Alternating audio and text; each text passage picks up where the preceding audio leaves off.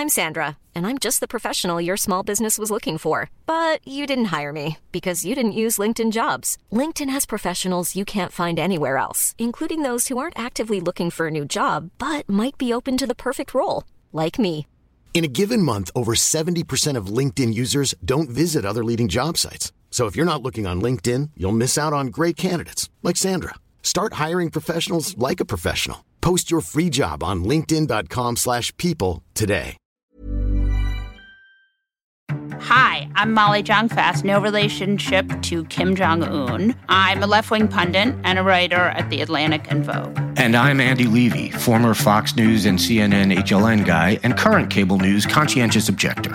And I'm producer Jesse Cadden, and I'm here to make sure things don't go too far off the rails. We're here to have fun, smart conversations with the wisest and funniest people in science and media and politics that help make what's happening today clearer. Our world has been turned upside down, and on the new Abnormal, we'll talk about the people who got us into this mess and how we'll hopefully get ourselves out of it. What a great show we have today.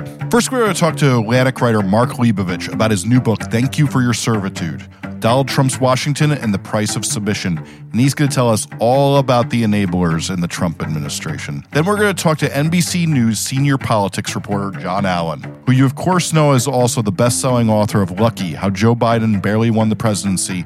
And he's going to talk to us about all this hoopla about stock trading in Congress. But first, let's have some fun. Andy Levy. Molly Jong-Fast. We stayed up late tonight for you, dear listeners. We watched the whole thing from 8 o'clock to 10:46. One of the great moments, not a surprising moment per se, but a great moment was that it was revealed that Donald Trump watched about 2.5 hours of Fox News. By the way, let's talk about this for a second. So no official phone record. Right. No trace of anything. Right. But today we hear that while he was watching Fox News, he wasn't just watching Fox News, which is what I kind of thought he was doing, or he was actually calling senators on the phone to try to get them to throw out the election results or to delay the certification. Yeah, and also calling or talking to Rudy Giuliani. Rudy. But Rudy's always the first call you make. Because you got to get the bad ideas from somebody. So you can't, he's not coming up with that stuff by himself, okay? I would not let Rudy Giuliani pick a pair of shoelaces for me. And the president of the United States is turning to him for advice on elections. It's just... I think that both, the president's lawyer calling Tommy Tuberville, leaving messages. I mean, also, I would like to say the senators he picked to call are just the ones you would think.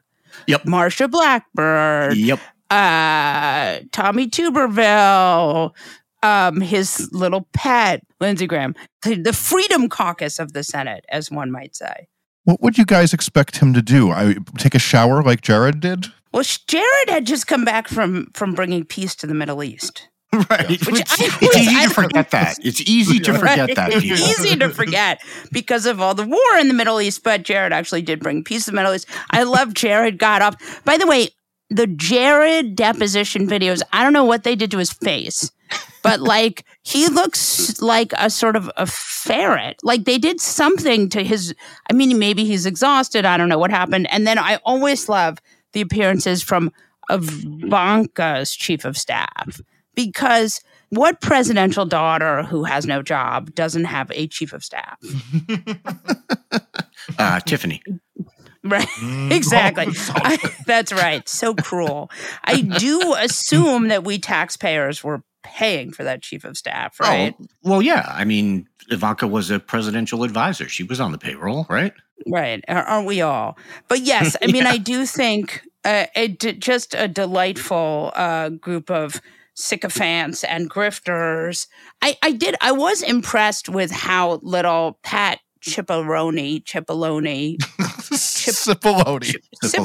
He was disparaging my New Jersey roots. Sorry, I will not. Pat Cipollone, really worked hard not to say anything that would incriminate him. He kept sort of looking at his lawyer. Yeah. Right. Yeah. Like, I can't, God forbid. I mean, I understand he is a lawyer and privilege means things to him. Sure. That maybe, but you're a lawyer for the fucking mafia kingpin. And I mean, by year 4 in that administration, he had done like 1 million racist, horrible, this is years after they're, locking up, separating the children, gassing the people at the border. I mean, just a continual, by the time you've gotten to year 3, it's really only the worst people who have continued to stay. Anyone with any sort of grain of conscience has run for the hills years ago. Well, and that's the thing. Like, I thought Sarah Matthews was very good. Which one? That's the other one? As one of the witnesses tonight. Yeah, the gray-looking Fox News host. Yes, she did. What? The what? They all have this look of like a yes, I didn't know what the gray yeah, part they sort of look like bored and distressed. No, exactly. I think the same thing when I see them. Yeah, I agree. It was the gray part that threw me. But anyway, I thought she did a good job and she said the right things and whatever. But at one point she said, I had been with him since the campaign. And I'm like, really? So the whole fucking time you didn't do anything that rang, set off an alarm bell, a tiny hint of an alarm bell, like maybe in the distance where you're sitting there going, what is that noise? Like, it's driving me crazy. I can't see anything, but I hear it. Like, at least that. And then it's like all of a sudden they're like huge patriots. And so like it's the same things we say about, on a lesser level. Yeah. It's the same things we say about Mike Pence and Liz Cheney to some extent, where it's like, it's great that, Mike Pence found a little bit of honor on January 6th. I'm glad. Look, I've said this before. I'm glad he did the right thing, but it's also, as I've said before, it's very easy to do the wrong thing when everyone else around you is doing the wrong thing. And he didn't on that one day. And so few people did do the right thing. That's what I'm saying. So few. Yeah. Very, very few. Right. Yes. So same thing for Sarah Matthews. Good for her for resigning the night of January 6th, saying this is enough.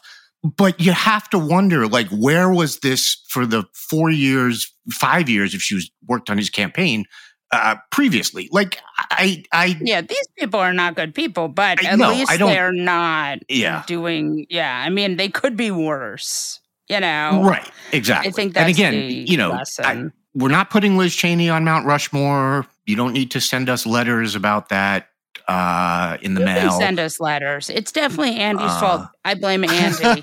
Andy, why are you elevating Liz Cheney? I am not elevating. I would elevate Adam Kinzinger before I would elevate Liz Cheney. But that's because I've gotten drunk with him. I've gotten drunk with him. I have gotten drunk with him.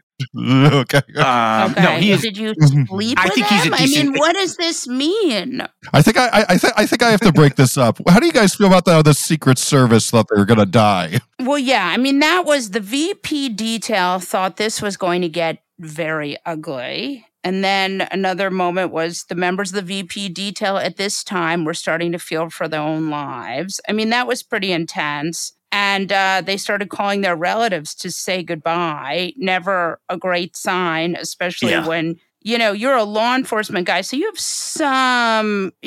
some sense of when things are really going badly. That was some pretty interesting. Yeah, I thought for me, in all seriousness, the radio transmissions were the most compelling, serious stuff in this episode, or whatever you want to call it, of the hearings.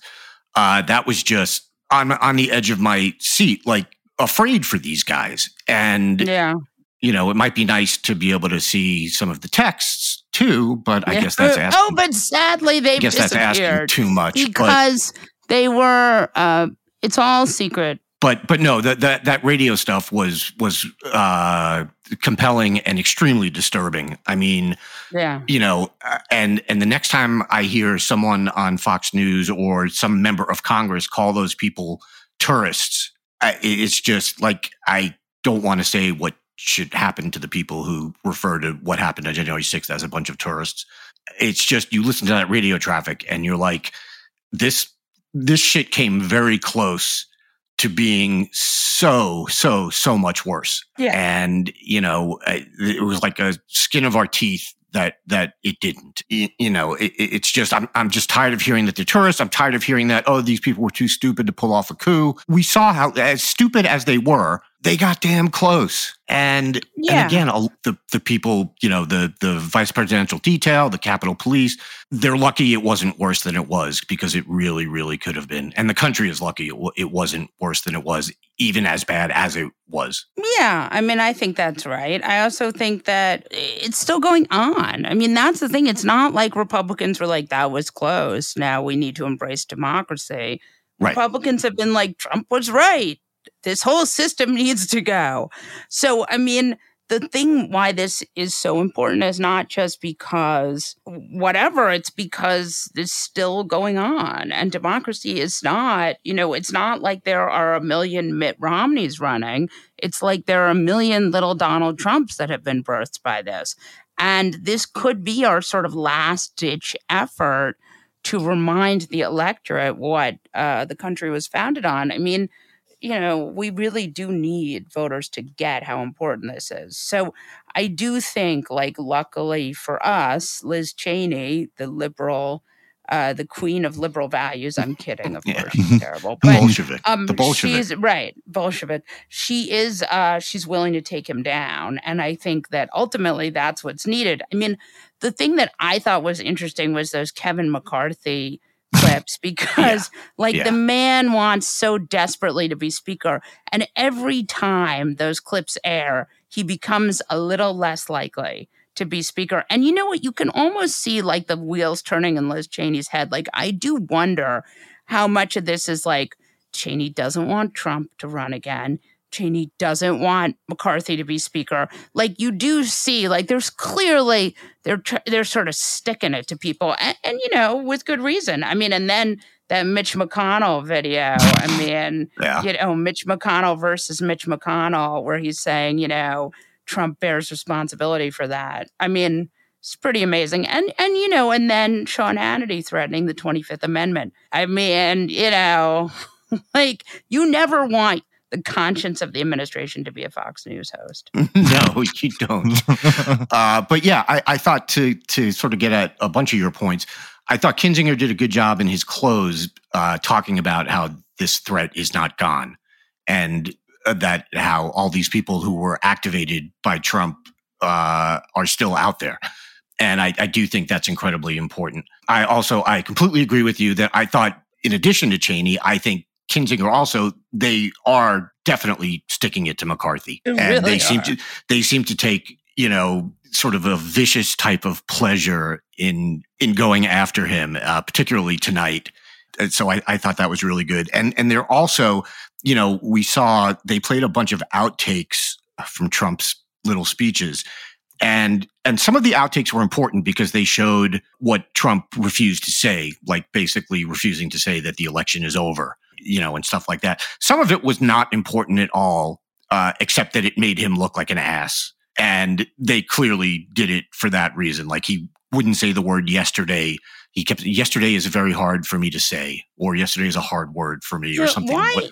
Can you explain that to me? Because he's an idiot, or is there another reason? I don't know. I just took that because he doesn't understand how to speak, but it could have had something but it's else. also, there are words, when you read off prompter, you learn that there are word combinations that are tougher to say. And it may be that word in conjunction with the word that came earlier was throwing him off. I don't know.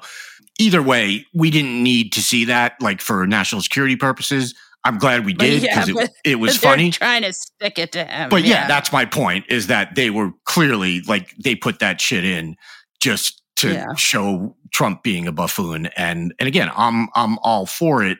And, it may be that stuff like that has a bigger effect on Trump's popularity than the actual criming. If people see him being a buffoon, this guy that they think is this big, strong, tough leader, that may affect, his popularity more than, actually trying to, subvert the Constitution and overthrow a free and fair election. Yeah, I mean, I think that's a really good point. You don't want to you know, there really is a certain amount of them just trying to sort of stick it to him.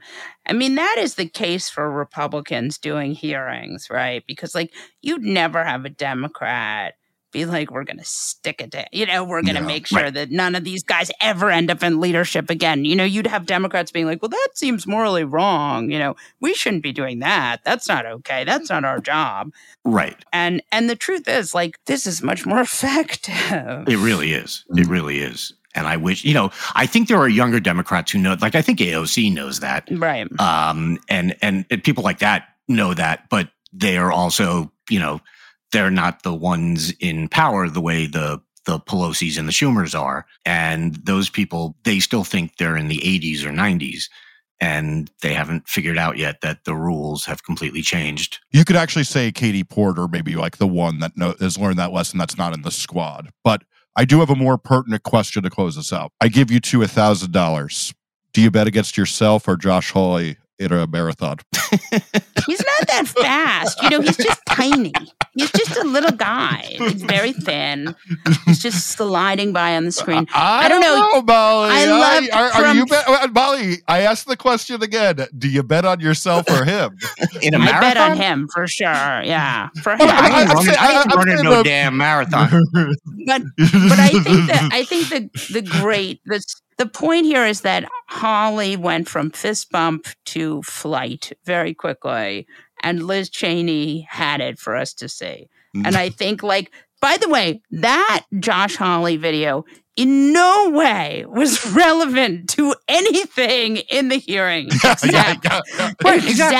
except Liz Cheney's amusement. Yeah. I mean, right? Yeah. He's not on, it has nothing to do with anything, you know, but it just delighted the audience. And by the way, you saw that reaction of the people in the hearing laughing hysterically. Yeah, if listeners, if you haven't seen that yet, I mean, it's on Twitter, you know, and I'm sure it'll be all over the place tomorrow, but seek it out because it's amazing.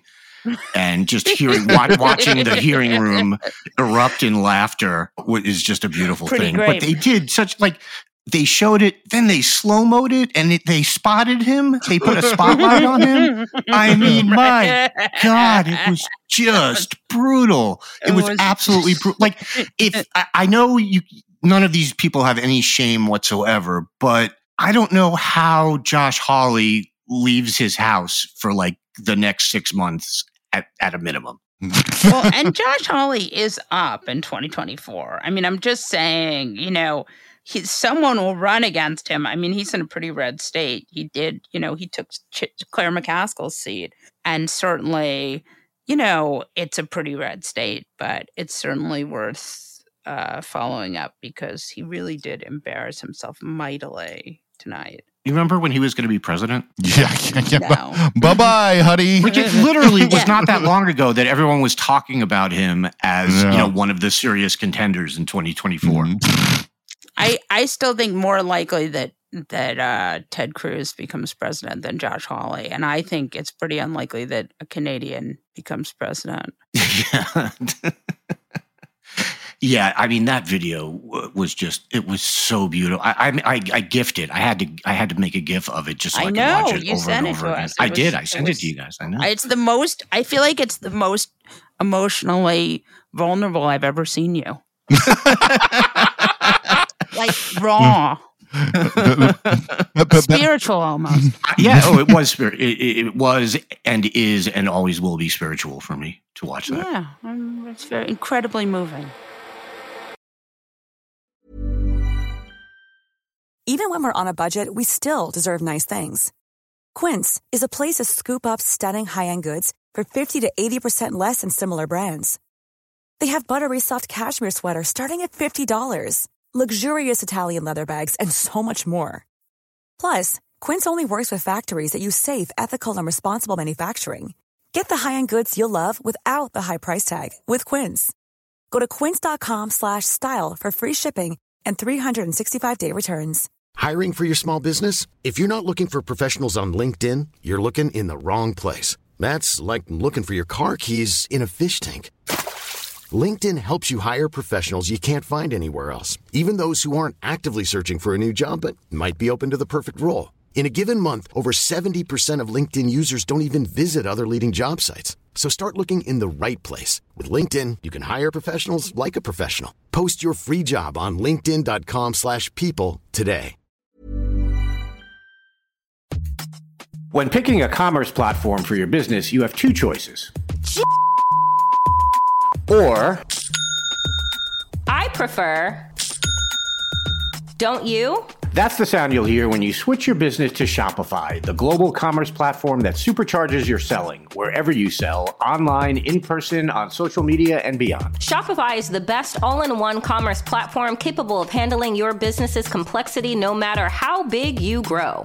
Step up to Shopify and harness the best converting checkout and the same intuitive features, trusted apps, and powerful analytics used by the world's leading brands like Rothy's, Allbirds, Brooklinen, and so much more. You're probably thinking, sure, but migrating is going to be a headache. Shopify's App Store has the migration apps you need to migrate your products, orders, customers, and more from every major e-commerce platform to Shopify. If you're anything like me, you're one of those don't put me in a box people. Everyone who knows me knows I'm a don't put me in a box person. And thankfully, Shopify never will, because with Shopify, control of your brand and business is always in your hands, from your storefront look to your back office operations. I hate when checking out from an online store and then having to pull out my credit card and type in all those numbers. A Shopify store remembers my shipping address and payment information. So if I'm on the couch and my wallet is on the kitchen counter, I don't even have to get up. Stop leaving sales on the table. Switch your business to Shopify and discover why millions trust Shopify as their all-in-one commerce platform to build, grow, and run their business. Sign up today for your $1 per month trial period at shopify.com/abnormal, all lowercase. That's 1 month for just $1 at shopify.com/abnormal, all lowercase. Shopify.com/abnormal.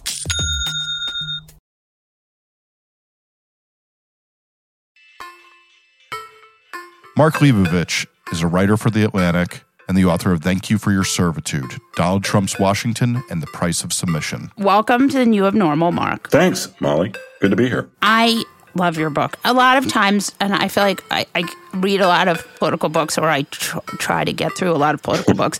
By the time you get a book, usually you know much of what's in it because it's been reported, but like the writing is so much fun. Thank you so much. I mean, do they get mad at you? I've been getting that question for a long, long time across many different beats and stuff like that. No, I mean, not really. I mean, maybe they're all going to sort of, convene at one point and they'll come after me all at once. But no, when you have a book come out, you just hold your breath and, Right. I don't, you don't know. So the last couple weeks before the pub date, and it was sort of embargoed, so no one really saw it before. So I was sort of alone with this thing for a long time, and very few people have read it, and you just expect the chandelier to drop on your head, right? I mean, bad reviews, terrible mistakes, hell to pay left and right. Legal letters. Yeah, but it's very nerve-wracking, and so far, so good. Tell our audience what the book is about. Otherwise, you could think we were talking about anything theoretically. So the book, Thank You for Your Servitude, they tell us that we always have to mention the title, although I think that's dumb because, you'll find it if you want it. Basically, it's a book about the Trump years in Washington, but it is not a Trump book necessarily. Right. I do not focus, very much on Trump himself. I'm not trying to be like, Mr. Great White House intrigue guy. I'm not trying to be Bob Woodward. I'm not trying to really psychoanalyze him in any way that hasn't been done before. I don't think that would be that interesting. I wanted to focus on the enablers. I wanted to focus on the putative leaders of the Republican Party who allowed him to happen and who could have stopped him. And, the people like Kevin McCarthy and Mitch McConnell and Paul Ryan and Lindsey Graham and the people who are supposedly, leaders of the Republican Party just sort of were doormats for 6-7 years. And because of them, he is still viable. He could come back. He'll probably, if he wants to be the Republican nominee again in a couple of years. That's all on them. And I think it's an undercovered aspect of this story. And it's also, I think they're open to a great deal of scorn and ridicule that they have not been subjected to. So I tried to fill in that gap for the historical record. I think that's a good gap. Let's talk first about Mike Kevin, because a wise man once said, everything Trump touches dies. Yes. Mike Kevin is, we're on the way to a midterm election that could mean Republicans winning back the House, theoretically, at least mathematically. I'm curious what he does seem, in my mind, like sort of one of the worst enablers of Trump world. Yeah, I mean, he totally is. I mean, first of all, he knows better. I mean, they all know better. I mean, that was kind of the working title of the book. But Kevin McCarthy, why I think is really a chief enabler among enablers is, for one, he works so hard at it. He is the Republican leader in the House, right? A leader is supposed to know what is right, stand up for what is right. And he has just repeatedly turned the other cheek. He has cowered. He has flattered. He has he's just been the ultimate lapdog. And what makes him even more the ultimate lapdog is that he is not only the leader of the House Republican caucus, but he will probably be Speaker of the House, which makes him all the more powerful. And, my feeling is you're only as powerful as you sort of decide to exercise it. And when you sort of subjugate yourself completely to the whims of this guy, this maniac who could be president again, it's really not worth much. But Kevin McCarthy is like, he's the alpha lapdog. Who's the beta lapdog? That's a great question. Lindsey Graham, definitely the beta lapdog, which is, beta is, it's subservient, but let's not diminish that it is a very large and powerful role. Will you explain to us what happened when you sort of asked Lindsey about this? Yeah, I mean, I asked them all of this. It's amazing that you can get away with this. No, I believe me. I share your amazement. I say this with enormous respect and really, just delight. I say it with incredible surprise over and over again. No, it's been true for years. I don't know why, but no, Lindsey Graham. I asked him. I said, Senator, why do you do this? You know better. I mean, you were just a few years ago. You were saying he was incompetent. He was unfit to be president, on and on. He trashed your best friend, John McCain, all the way to the grave and beyond.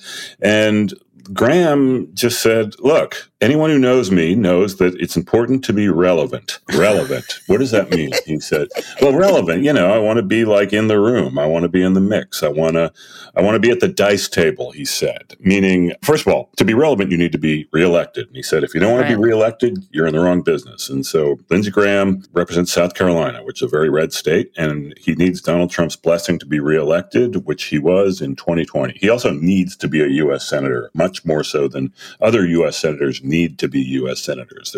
He doesn't have much else in his life, and so he just needed to stay there. So he did what it took. But he just gets a real adrenaline rush, and frankly, just he's real starstruck, like a lot of politicians are, to be invited to play golf with the president, to be invited to his clubs, to be in the Oval Office. I mean, to him, sometimes the analysis doesn't really go much deeper than just it's cool. Yeah. So that's what Lindsey says, and there he is in the golfing frame. Unbelievable. I mean, and totally fascinating. Is it just that the people who were in power in the Republican Party were so profoundly incapable of it's a weak party, right? I mean, that's how Trump sort of rose to power, right? Yep. He said as much too. I mean, I spent a fair amount of time with him in the 2016 campaign, and he looked at me at some point and he said, I'm going to win. I'm going to win because these people are weak. I'm like, oh, okay. And if Trump has one developed skill, it is to identify weakness in people and to exploit it. And he finds people that he can basically get to do his bidding. And as long as they're nice to him, he'll be nice to them. It's sometimes very basic, just like childlike. Be nice to me and I will be nice to you. And but that's weakness. And when the stakes are this high, it's very, very dangerous. And, it's like, I think power reveals the most about the people who enable it. And I think this is kind of a classic case study in that. Let's talk about Paul Ryan. Mm-hmm. Paul Ryan weeping. Explain to us what the hell is happening there. So a few months ago, pretty late in the process, probably about, I think maybe February, March of 2022, I went and visited Paul Ryan, Speaker of the House, or former Speaker of the House, who had two pretty miserable years as the Speaker of the House when Trump was president during his first term, his only term. He kind of did everything he could to sort of tiptoe around Trump, to keep his Republican caucus happy, to get his tax cut through, to just sort of get by. So brave. Yeah. Well, and I spent a fair amount of time with him in 2018, and then he left and sort of went away and joined some corporate boards and did a bunch of stuff and made money. And the Fox board. Yeah, he's on the Fox board. So anyway, I'm talking to him, and he doesn't love Trump, and he's horrified by what happened. And he told me about January 6th and just watching on TV, and he said, and there I was. I just burst into tears. I couldn't believe what I was seeing. I saw my old friends, my old security detail, just in the middle of this incredibly violent chaos. And I just was overcome, and I was sobbing in front of the TV, and I wrote a note to my security detail, and I was really, I was really just overcome. And so finally I broke in. I said, Mr. Speaker, that's how, one of the reasons I ingratiate myself was I'm still very good about formal titles, right? Right. Honorariums, even after they're done. I said, were any of these tears of complicity? How did they not hit you? He basically said, no, I mean, I don't want to talk about this. Or he basically wouldn't go there. But I think that these are all questions they ask themselves later. As well they should. Yeah, I said, you're on the board of Fox News. I mean, what about that? And he wouldn't go there either. But I don't know. I guess they can live with themselves somehow. Part of why Trump was so good at this was because he wasn't a politician. Yeah, exactly. I mean, he didn't care. Right? He didn't care. He's a nihilist. I mean, he does not care about norms. He does not care about rules. And, one of the sort of more insidious things that the Republicans do to enable him is they say, oh, he's new at this. I mean, Paul Ryan explicitly himself said, oh, he's new at this. How could he know that you're not supposed to, talk to Russians during campaigns, right? And, Lindsey Graham would say that kind of stuff all the time. Like, he couldn't collude with his own city council. How could he collude with Russia? So, there was that, but no, he doesn't have a lot. He has a few superpowers. I mean, he doesn't have shame. He's a bully. I mean, and, a bully will take first of all, a bully is quite often a coward and is susceptible to being completely punched in the face. But, a bully, if unstopped, unchecked, is very dangerous and will just keep going as far as he can. And in his case, that's what he did, because no one stood up to him. And that's to this day why he is still viable in the Republican Party. Unbelievable. I mean, like, all of this conversation in my mind about whether or not he'll run again, of course he'll run again. Like, he'll run until someone stops him. Totally. 100%. That is precisely my view on this. Yeah. And I talked to someone else who's a quite well-sourced in Trump world who said that it's possible, and again, this is the only thing I've seen that has made me slightly less worried, that it's possible that the death of Ivana will really derail him. It's probably wishful thinking. I don't know. I mean, it seems like wishful thinking. Yeah, it doesn't seem. I'm not sure Ivana was the thing we've all been waiting for to stop. But his rosebud. Yeah, but who knows? I mean, that is a complicated and perhaps warped psychological picture there. Yeah. I think we're stuck with him until someone stops him. And look, the voters stopped him in 2020. I guess Mike Pence and Bill Barr did the bare minimum after he tried to steal the result. Bravely. Beats the alternative, I guess. It's weird. I kind of go back and forth on how much credit they deserve. But ultimately, I mean, the Republicans need to do something, I think. And ultimately they won't, because that's what history shows. And, God knows the Democrats have a bunch of problems, and Joe Biden isn't in the best shape politically, and he's no spring chicken. So who knows? I mean, get Trump into a general election, anything can happen. Do these people stay with Trump because they see him as, like, the recent polling has shown he's certainly diminished? It would seem, yeah, absolutely. Yeah. The tweets they have to email to you, like, there's certainly a sense in which, and a large percentage of people went to jail. Yeah. Do you think that the sort of Liz Cheney's singularity in trying to destroy Donald Trump could work or no? She certainly made a dent in him. I mean, I think the January 6th committee has been much more successful than I anticipated. Yeah. Unfortunately, there's only one Liz Cheney. I mean, there's Adam Kinzinger. I mean, there are a few people, but... I mean, she's really willing to, handcuff herself and throw herself off a cliff to him. Yeah, absolutely. She's probably going to, lose her job over this. I mean, she has sacrificed a lot to me, which to me is the essence of conviction and the essence of leadership. And unfortunately, it's in very short supply in the Republican Party. I mean, if there were 12 Liz Cheneys, I mean, it would probably be a much different situation. But no, I mean, even like you see these polls, it's like, oh, well, half the party wants to see someone else. And Ron DeSantis is, close to Trump in the polling. And it's like, all right. I mean, first of all, if Trump has half of the Republican Party on his side, he's going to win the nomination. That's the primary, yeah. On the primary, yeah. He's gonna win. And DeSantis is, first of all, a very Trump derivative candidate. I mean, he might not talk about him now, but he really kind of made his name as a absolute kind of comical suck up to Trump. And so that got him elected governor of Florida. And he's Trump derivative. He's, I don't know. I can't imagine people like Mike Pence or whoever else would just sort of step aside and say, okay, I'm going to just put my career on hold for Ron DeSantis and let him have the field to himself. And then I can't imagine Trump wouldn't just utterly destroy him because, DeSantis is a weird dude. Right. No, I know. I can't imagine he'd scale very well, and it's not as if to know him is to love him. And he's not all that popular in Florida either. So I don't see it. I think if Trump wants the nomination, he can have it. And I can't imagine a world where he doesn't want the nomination. Ergo, I can't either. Neither of us are going to sleep for the next 2 years. I mean, what's bizarre about it is just apparently he's going to announce soon, right? I mean, that's what everyone says. I mean, that's weird. That's just really bizarre. And no one announces this early. And it's ridiculous. It doesn't need to happen. And you sort of have to ask why. I mean, is it just he has this pathology where he needs to be running right now in an off year? How many months out are we? But don't you think the why is that he continually needs to raise money? Yeah. And he also doesn't want to not be the center of attention. Yeah. And then the legal defense thing. Right. I mean, apparently, I don't quite understand this, but apparently, if you're running for president, it's harder to prosecute you or at least you have a built-in defense that this is a political context. So therefore, I can't be indicted. I mean, I don't understand that, but I also don't buy it. But there is an argument that is a protective measure. So maybe that's what he's up to. But first of all, it would piss off Republicans to the nth degree if he did this, because it would probably not help them win the midterms. No, agreed. So, but I don't think, look, Trump runs on his own schedule, on his own calendar, and marches to his own gold-plated drum. How's that?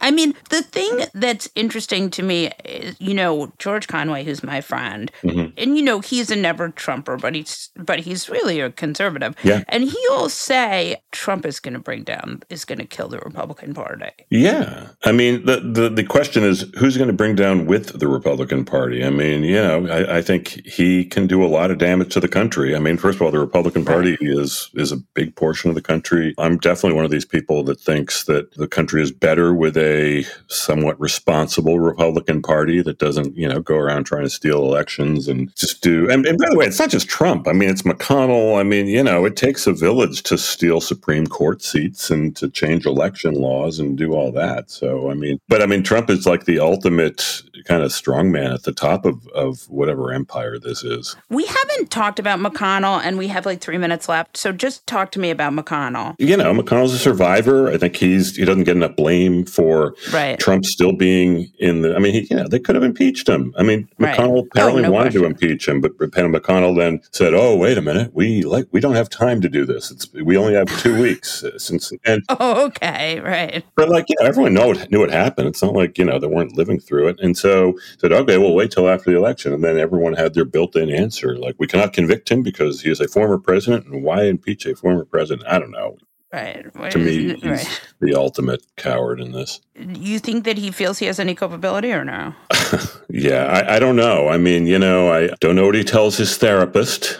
Not sure if culpability is one of the issues they speak of. I don't know. I mean, I don't really. I've certainly given up trying to sort of peer into the soul of the Mitch McConnells and Kevin McCarthy's of the world. But maybe on some level. But look, they've survived a long time in this game with whatever stories they tell themselves. It's really true. Thank you so much. This was so interesting, Mark. I hope you'll come back. Thanks, Molly.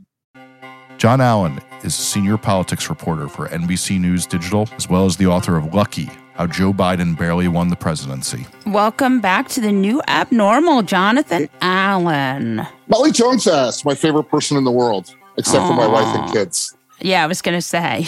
Yeah, I want to make that quick. Some caveats needed there. Why shouldn't members of Congress trade stocks? Well, look, I'm not going to take a position, but what I would say is I've never heard anyone make a cogent rationalization or explanation for why people who are in positions of power over companies should be able to invest in those companies. There have been rules put in place to require disclosure of trades. But that doesn't mean that the members of Congress aren't able to make the trades. And of course, they sit on these oversight committees. They sit on appropriations committees. They sit on tax writing committees. They vote on the floor. And what we've seen over time is many members of Congress and their families getting wealthier from investing in companies that they oversee. And, for the American public to have faith that decisions are being made in the best interest of the public rather than in the best interest of the individual member and their family and feathering their nest, somebody would have to make some sort of good argument that that's necessary, that they shouldn't have to give up that ability in order to have the high privilege of being paid to represent the American people in Congress. So the most recent case of this is Nancy Pelosi's husband. Can you talk a little bit about that? Sure. I mean, her husband is known, aside from, DWI arrests recently, certainly accusations of DWI. I don't know where that is in the process. Other than that, he's known as an investor, and he has done very well. He was wealthy before she got to Congress, but he's certainly done even better since she got to Congress. And Pelosi is being pushed not just by Republicans on this, but by Democrats, and certainly progressives who don't see this as something that's reasonable. That even if the case is that nothing she has done has been done in the interests of making him wealthier, he certainly has become wealthier, and she as a result has become wealthier. And it boggles the mind at some level that in 2022 you would have people in high positions of power and elected office in the United States of America, this free society, this democracy, that are able to make those decisions. And so she's taken quite a lot of criticism, sort of around the spectrum. And I think we live in a different era today in terms of what progressives are willing to put up with within the Democratic Party from people that think, I think some of them go too far in at times in saying that, sort of everybody is owned by everyone that has ever donated to them or in whose stock they invest. But at the same time, to be able to have faith in the system, it has to be not only transparent, but clean. Right. I mean, that is, I think, ultimately the issue there is that there's not really... It's interesting. It's like the corruption of Trumpism presented Democrats with an opportunity, but also a conundrum, right? You can't be just a little less corrupt than Donald Trump. Not that I'm saying Nancy Pelosi is. I'm just saying that if you trade stocks and you make money, or even if you lose money, it makes the public start to wonder why you're in government. Right. And there are all sorts of people in our society who have restrictions on what they can invest in. Right. For all kinds of reasons. And, that members of Congress would have a lower standard than some others seems kind of ridiculous. The standards for people who hold public office should be the highest standards. Right. I mean, it's worth thinking about. At the beginning of the pandemic, you saw Kelly Loeffler, the appointed senator from Georgia, got into real trouble with stock trading. And she was not alone, right? Because wasn't Purdue also trading stocks? There are any number of members of Congress who have traded stocks and done well. Some have done poorly. I recall the episode of Spencer Bachus, who was the congressman from Alabama and the chairman of the Financial Services Committee, during the financial crisis of 2008 who was day trading, which would have been more of a scandal had he only been better at day trading. So for him, the sort of proof of a lack of corruption is that he wasn't guileful enough to make money off of his stock transactions as chairman of the Financial Services Committee. But we've had a number of people. There's one congressman from upstate New York who's Chris Collins, who was a big Trump supporter who had an insider trading scandal with, I think, a pharmaceutical or health-related company, that was involving members of his family and other members of Congress in investing. And, the opportunity for corruption is so ripe there. And in some cases, we've seen corruption. Right. And so as a result of that, you have to ask, if you're thinking about what are the balances between the rights of individual members of Congress to, sort of live their lives and what are the interests of the public, it's hard to see how the right of a member of Congress to make money off of stock transactions on things they oversee it's hard to see how that would outweigh a public interest in them not doing that. The thing that's important, besides the fact that these people are not putting their job first, is that it does create a sort of false equivalency that, you're corrupt, I'm corrupt, right? So even if it's not true, I think it creates it muddies the water in a way that's really, really bad. Yeah, I think at a time when Congress as an institution is seen in such poor light, held in such low esteem by the public, the fact that you can't have faith in one member of Congress not to feather their own nest means that you can't have faith in any of them. Right. And that just weakens the institution. And most of them are not, sitting there figuring out how the next vote or the next committee meeting or the next letter to a regulatory agency is going to make them wealthier. But at the same time, because some of them may be doing that, the public thinks that they're all doing it, to your point. Yeah, it's really interesting. Come with me to a perfect world where we could get this law passed. What would that look like?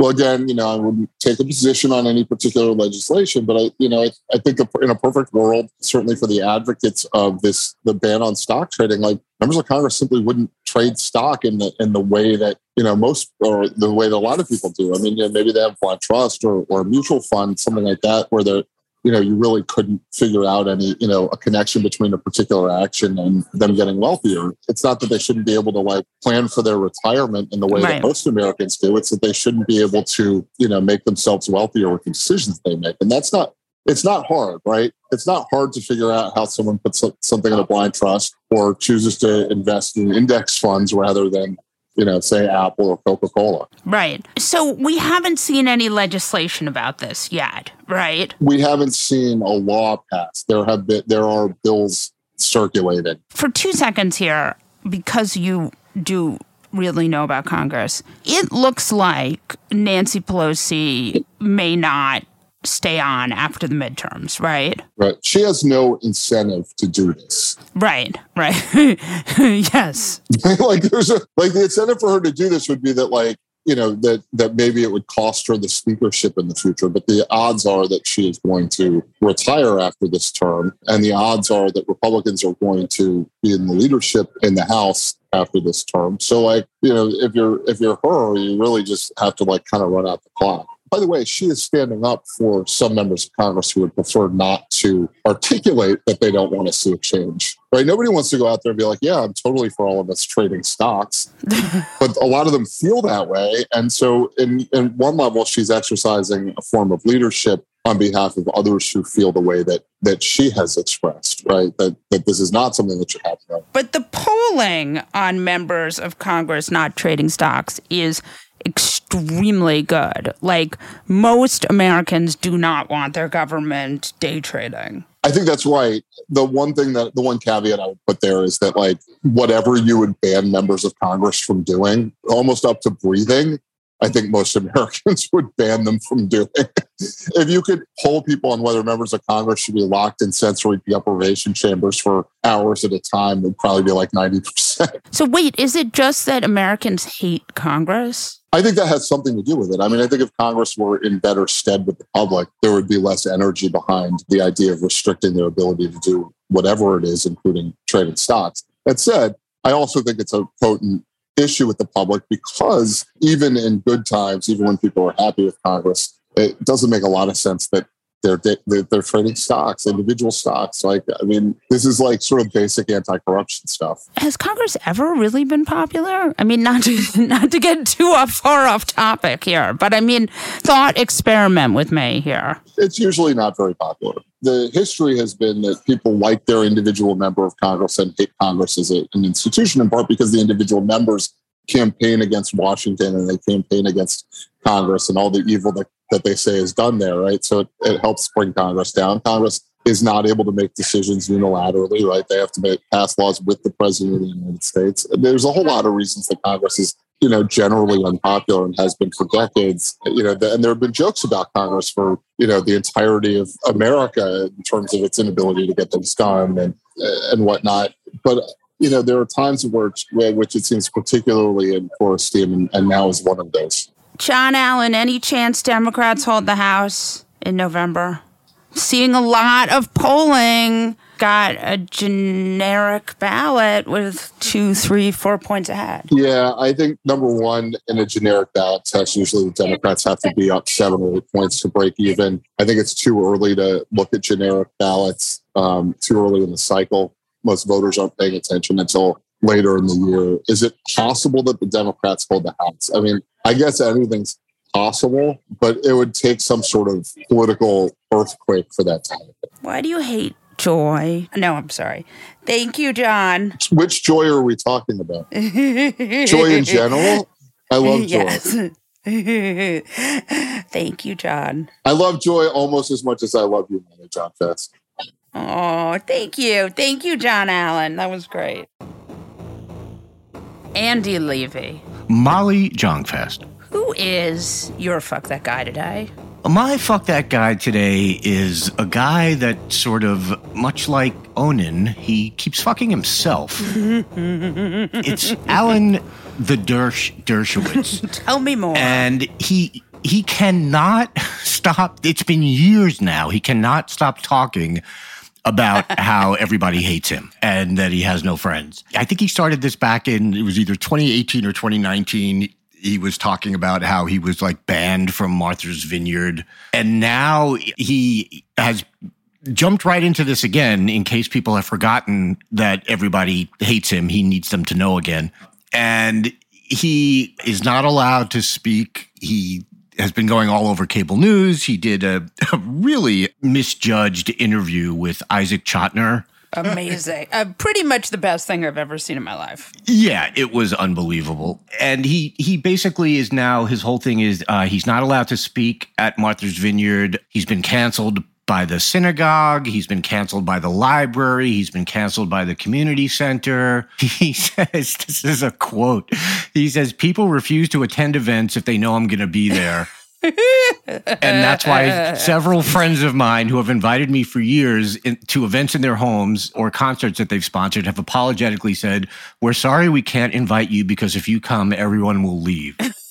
The idea of going, he can't stop telling people how much everyone hates him. And first of all, fuck this guy because everybody hates him because he's, been supporting Trump and whatever. But also, God bless him. This is truly the summer of Allen, and he just is all over the place telling people that he's hated. And obviously no one's giving him this advice, but you would think, I guess the problem is he has no friends left, because if he had any friends left, they would probably be telling him to stop doing this to himself.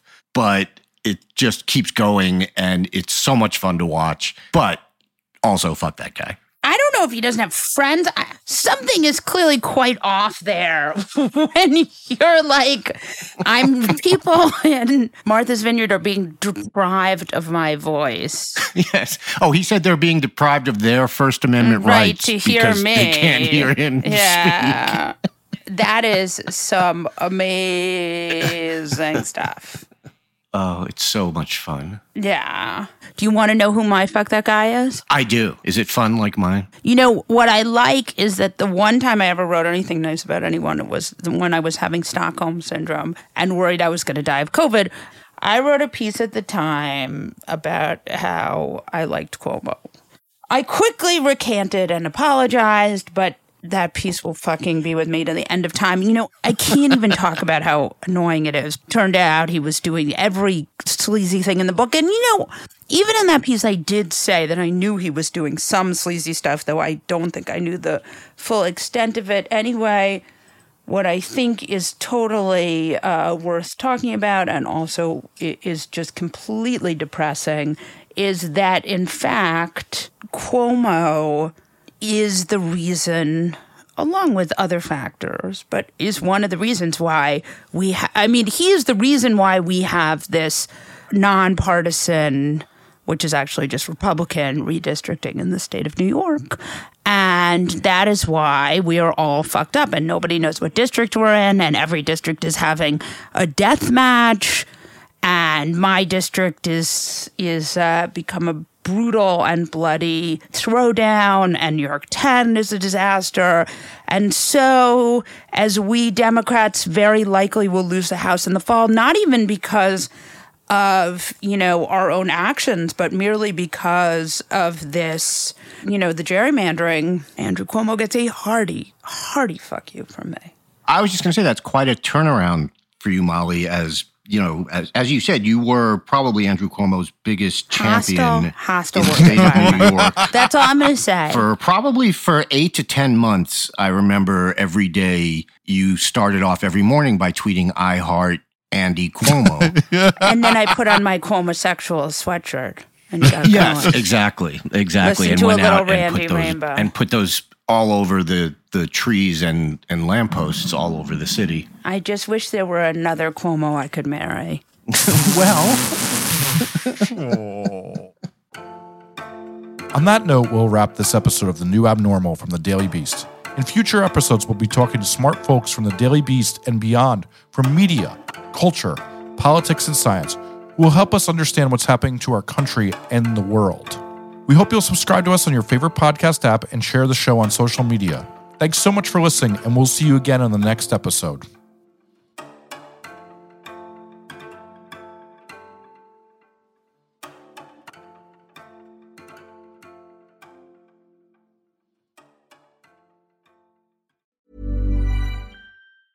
Hey, it's Paige DeSorbo from Giggly Squad. High quality fashion without the price tag. Say hello to Quince.